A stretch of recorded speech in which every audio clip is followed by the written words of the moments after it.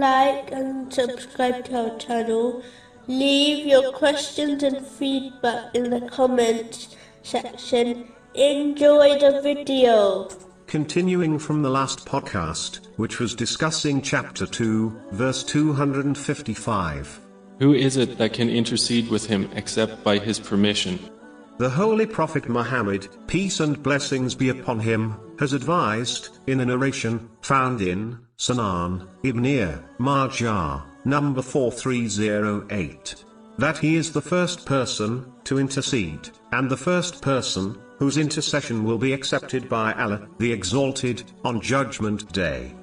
A Muslim should therefore strive to make themselves worthy of the intercession of the Holy Prophet Muhammad, peace and blessings be upon him, by performing the actions which result in this, such as supplicating for it, after hearing the call to prayer, which has been advised in a narration found in Sunan an-Nasa'i, number 679. But this would require one to regularly attend the obligatory prayers at mosque, instead of choosing to offer it at home. The greatest action, which will result in the intercession, is learning and acting on the traditions of the Holy Prophet Muhammad, peace and blessings be upon him.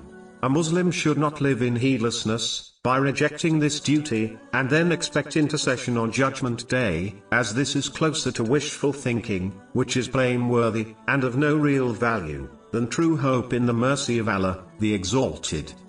Unfortunately, some Muslims, who have adopted this wishful thinking, expect to obtain paradise through this intercession, even though they do not obey Allah, the Exalted, by following the traditions of the Holy Prophet, peace and blessings be upon him. These Muslims must realize that even though the intercession is a fact, some Muslims, who will have their punishment reduced through intercession, will still enter hell. Even a single moment in hell is truly unbearable.